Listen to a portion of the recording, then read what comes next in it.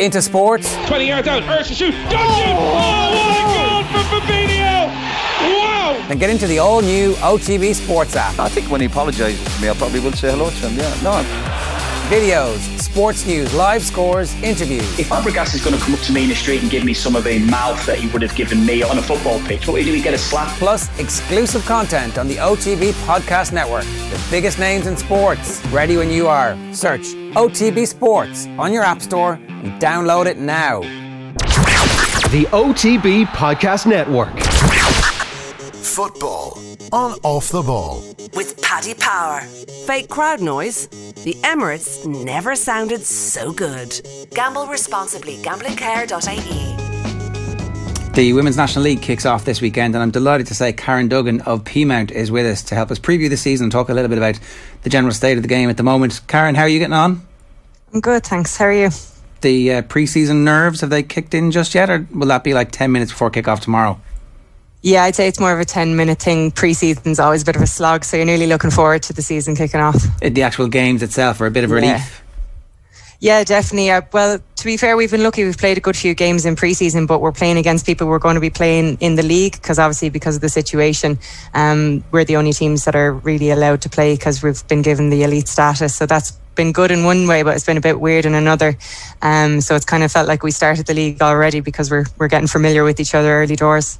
Tell us, where do you think the main threat's going to come from Peamount's perspective this year? Because you guys are a little bit like the Harlem Globetrotters when it comes to the league over the last couple of years, and certainly speaking to some of your rivals, they definitely feel like you guys are the ones that they need to catch. Yeah, well, that's always going to come when you've had back-to-back league successes. But if you look at kind of the history of the Women's National League, no one has managed to do the 3 in a row. Wexford had a massive period of dominance when they did 4 out of 5 years, but Shelburne pipped them for that 3rd title in a row. So we're under no illusion that it's going to be by any means easy. We know that there's a bit of a target on our back. We're preparing as best we can.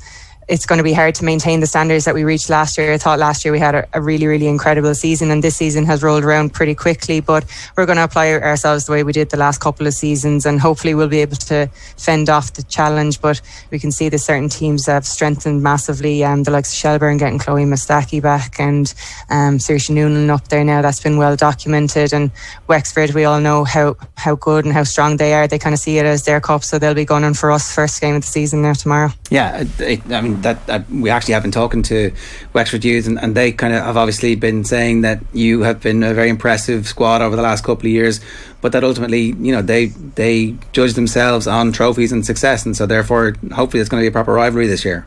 We always find that Wexford away trip has been the one that's tripped us up in the past, so we'll be hoping to put that right first game of the season, and they'll be gunning for us. It's funny that you get rivalries that aren't really local rivalries. There's always us and Shelburne, but I think Wexford, and it's just the teams who have been around the top, and we've gotten to know each other so well over the years that we have formed these rivalries, and it's making us improve each other, and that's only a good thing for the league.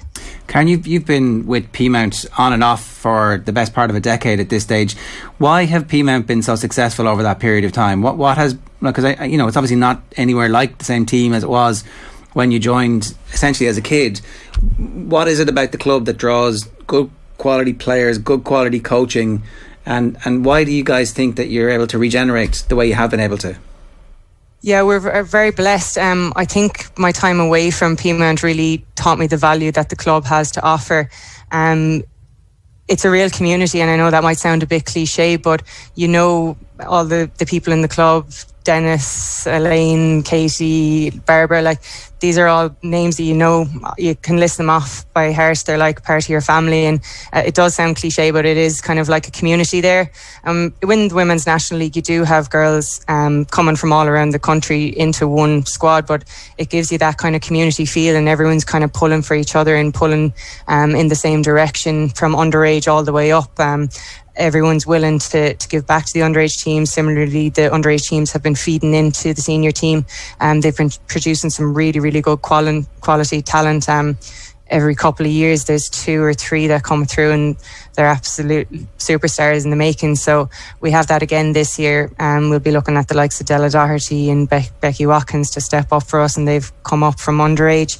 Niamh Farrelly, who we unfortunately lost this year to Glasgow City on a professional contract, she came up through the ranks. So there's strong underage structure, and that's kind of supported just by that sense of community that you do get with Peamount United. And we're kind of blessed in that way, in that we're not a standalone club with just a senior team. We do have that kind of structure all the way up from underage, and I think that has been helpful in developing talent, but also in garnering that sense of community. Tell me a little bit about that whole relationship that the league has now with the national team and with the professional sides across the border, because obviously there's a new ecosystem in women's football over the last decade or so, and particularly in the last 2 or 3 years, where the game in England has started to explode. We see the massive sluicing of money going through the system in the last week with the TV deal. There's an opportunity for Ireland to make sure that we kind of limp it on to them, but there's also a possibility that we end up getting a little bit squashed the way the men's leagues have been. So what do you, as somebody who's been involved in the game the way you have been over the last decade, what do you want to happen, and what do you think is going to happen?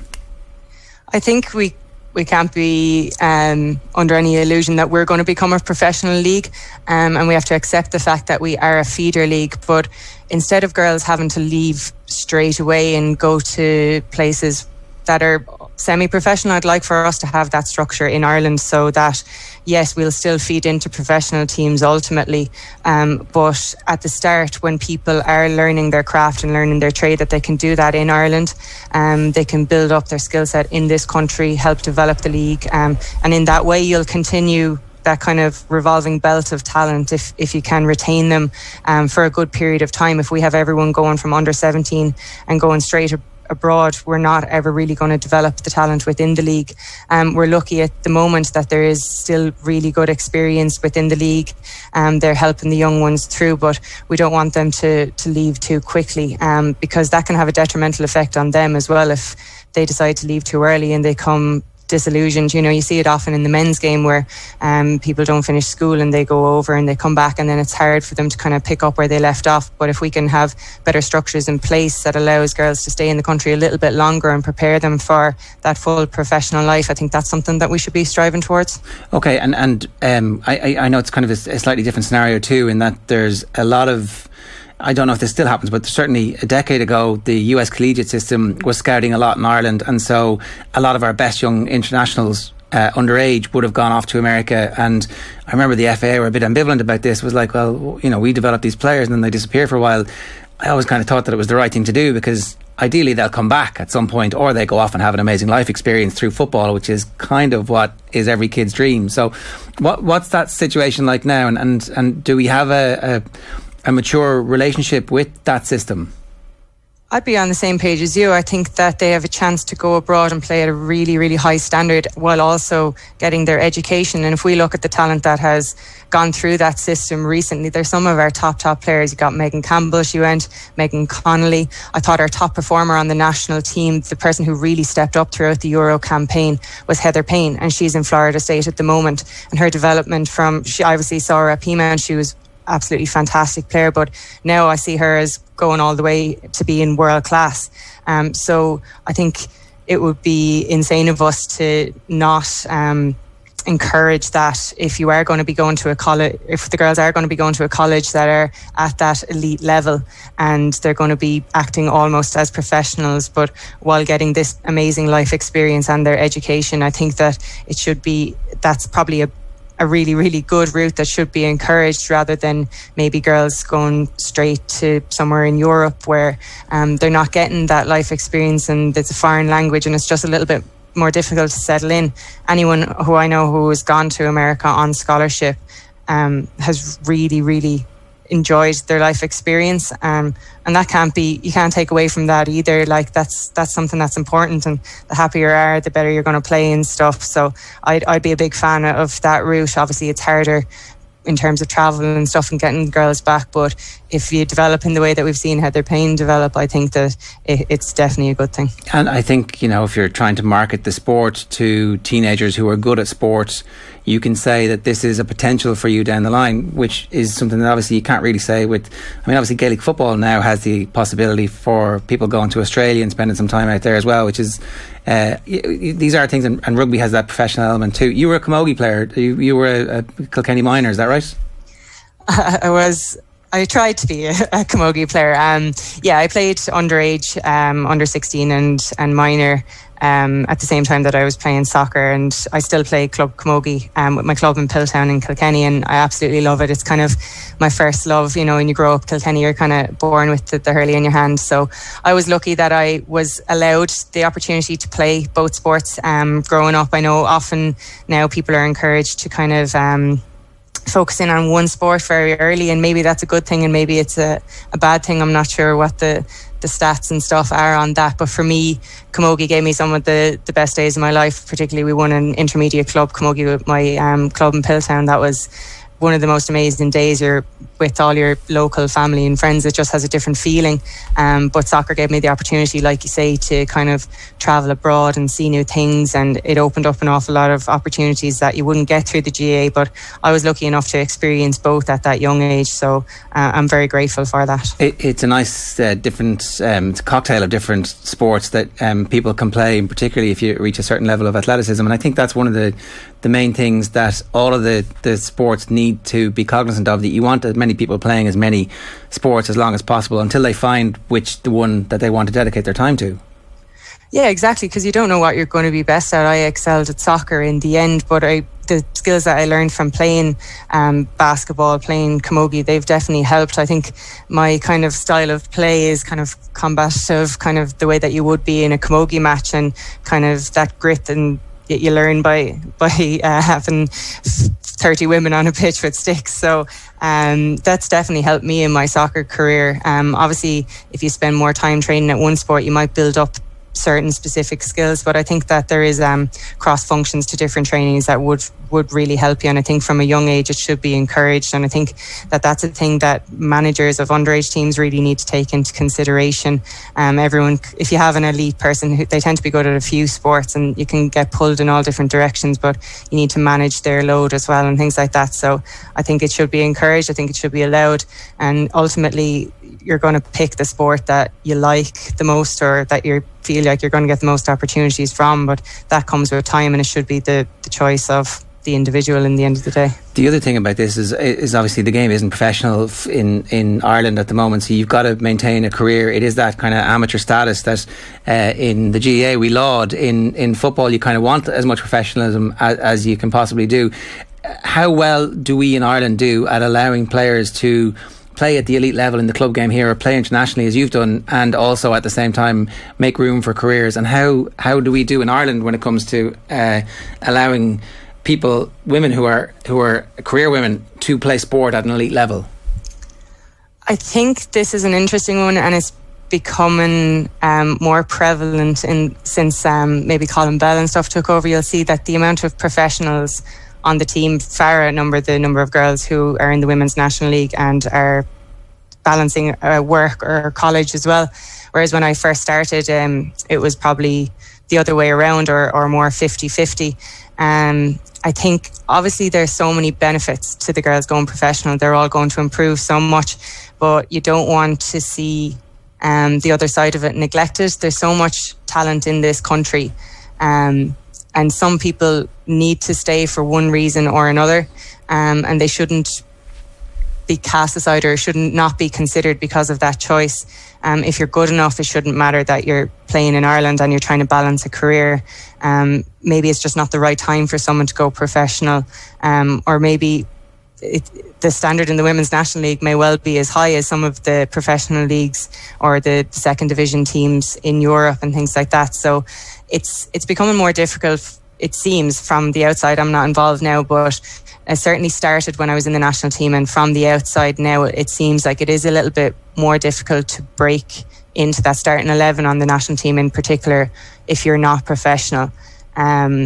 And I can't say that whether that's because of talent or whether how the girls are training when they're in camp, but it does seem from the outside that it is becoming a little bit more difficult, and that professional route is obviously a better one to develop talent, but you would like to see it maybe go through the collegiate American route first, I think, just to prepare people for life after sport. Well, that's the thing, isn't it? It's not like these are earning Premier League wages, and so therefore you can retire at 30 and flute around and spend the 15 to 20 million quid that you've banked, check your investments on your Revolut account. You can't do that. Like, you do absolutely have to prepare for life after sport. Yeah, certainly not the case, and there's good scholarship programs that you can look into, but also certain people develop at a different stages. Like, I was probably a bit of a late bloomer. I didn't get my first start until I was 23 or 24. Like, I'd already been through college, I was working, and then I really started to apply myself probably a little bit better and stuff. But I don't think I would have done well moving away. At an early age, I was pretty shy, pretty quiet, and I think it would have been difficult for me to settle. So I think you have to understand a person's personality as well. It's not enough to just be a coach now. You have to know how to manage your players as individuals, and if someone's better off in Ireland, where you should have more access, you could possibly help them more with training. Then that should be encouraged and that should be allowed as well. It shouldn't be looked down on, and I hope that that's the case. I hope that the management team now, hopefully when COVID is over, that there's a bit more structure to the home-based training, that it's more frequent, that girls in this country are afforded the same opportunities as girls who are professional, that it's not just done on reputation, that it's done on form. And if the professionals are better because they're training more, that's fair enough. But if the girls at home are willing to put in the similar amount of training and they do have that talent, then it should be an equal playing field, I think. And it seems that from the outside it would be foolish to cut off that talent pool. Actually, the right thing to do is to encourage as many people to get up to the level of the professionals as possible and to broaden that net, and that in turn will hopefully feed the competition for places in the national team.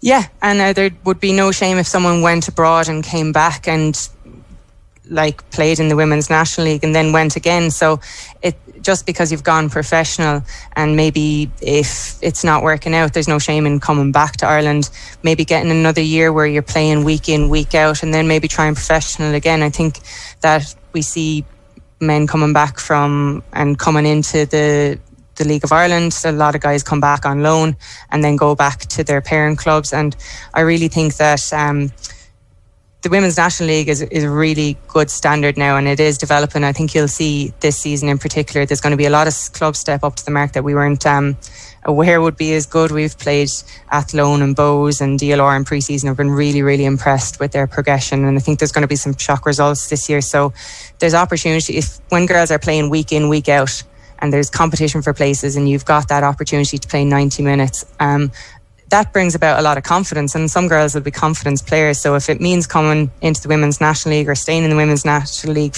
in Ireland for an extra couple of years until you're ready to take that step to professionalism, then I think that should be encouraged as well. Again, it comes back to your man in management and just knowing your players and knowing what's best for your players. So we're here having this conversation on the radio on a Friday night. Is your voice and the voice of your teammates and your peers, is that being fed into? Is it being listened to? Is it being solicited when it comes to what the future of the league looks like and what the relationship between the women's national team and the Women's National League and the players who are playing internationally? Like, it just seems to me like you've got a lot of experience here and the ability to articulate that right now at this moment in the history of the league as we enter this transformational period where finally there's coverage of every game available digitally. There will be some increased interest from sponsors. The FAI absolutely have to follow through on the promises they've made. We're nearly there when it comes to paying the same to our international players. Like, it seems like a transformational moment, but your voice and the voices of your peers needs to be amplified and heard and listened to.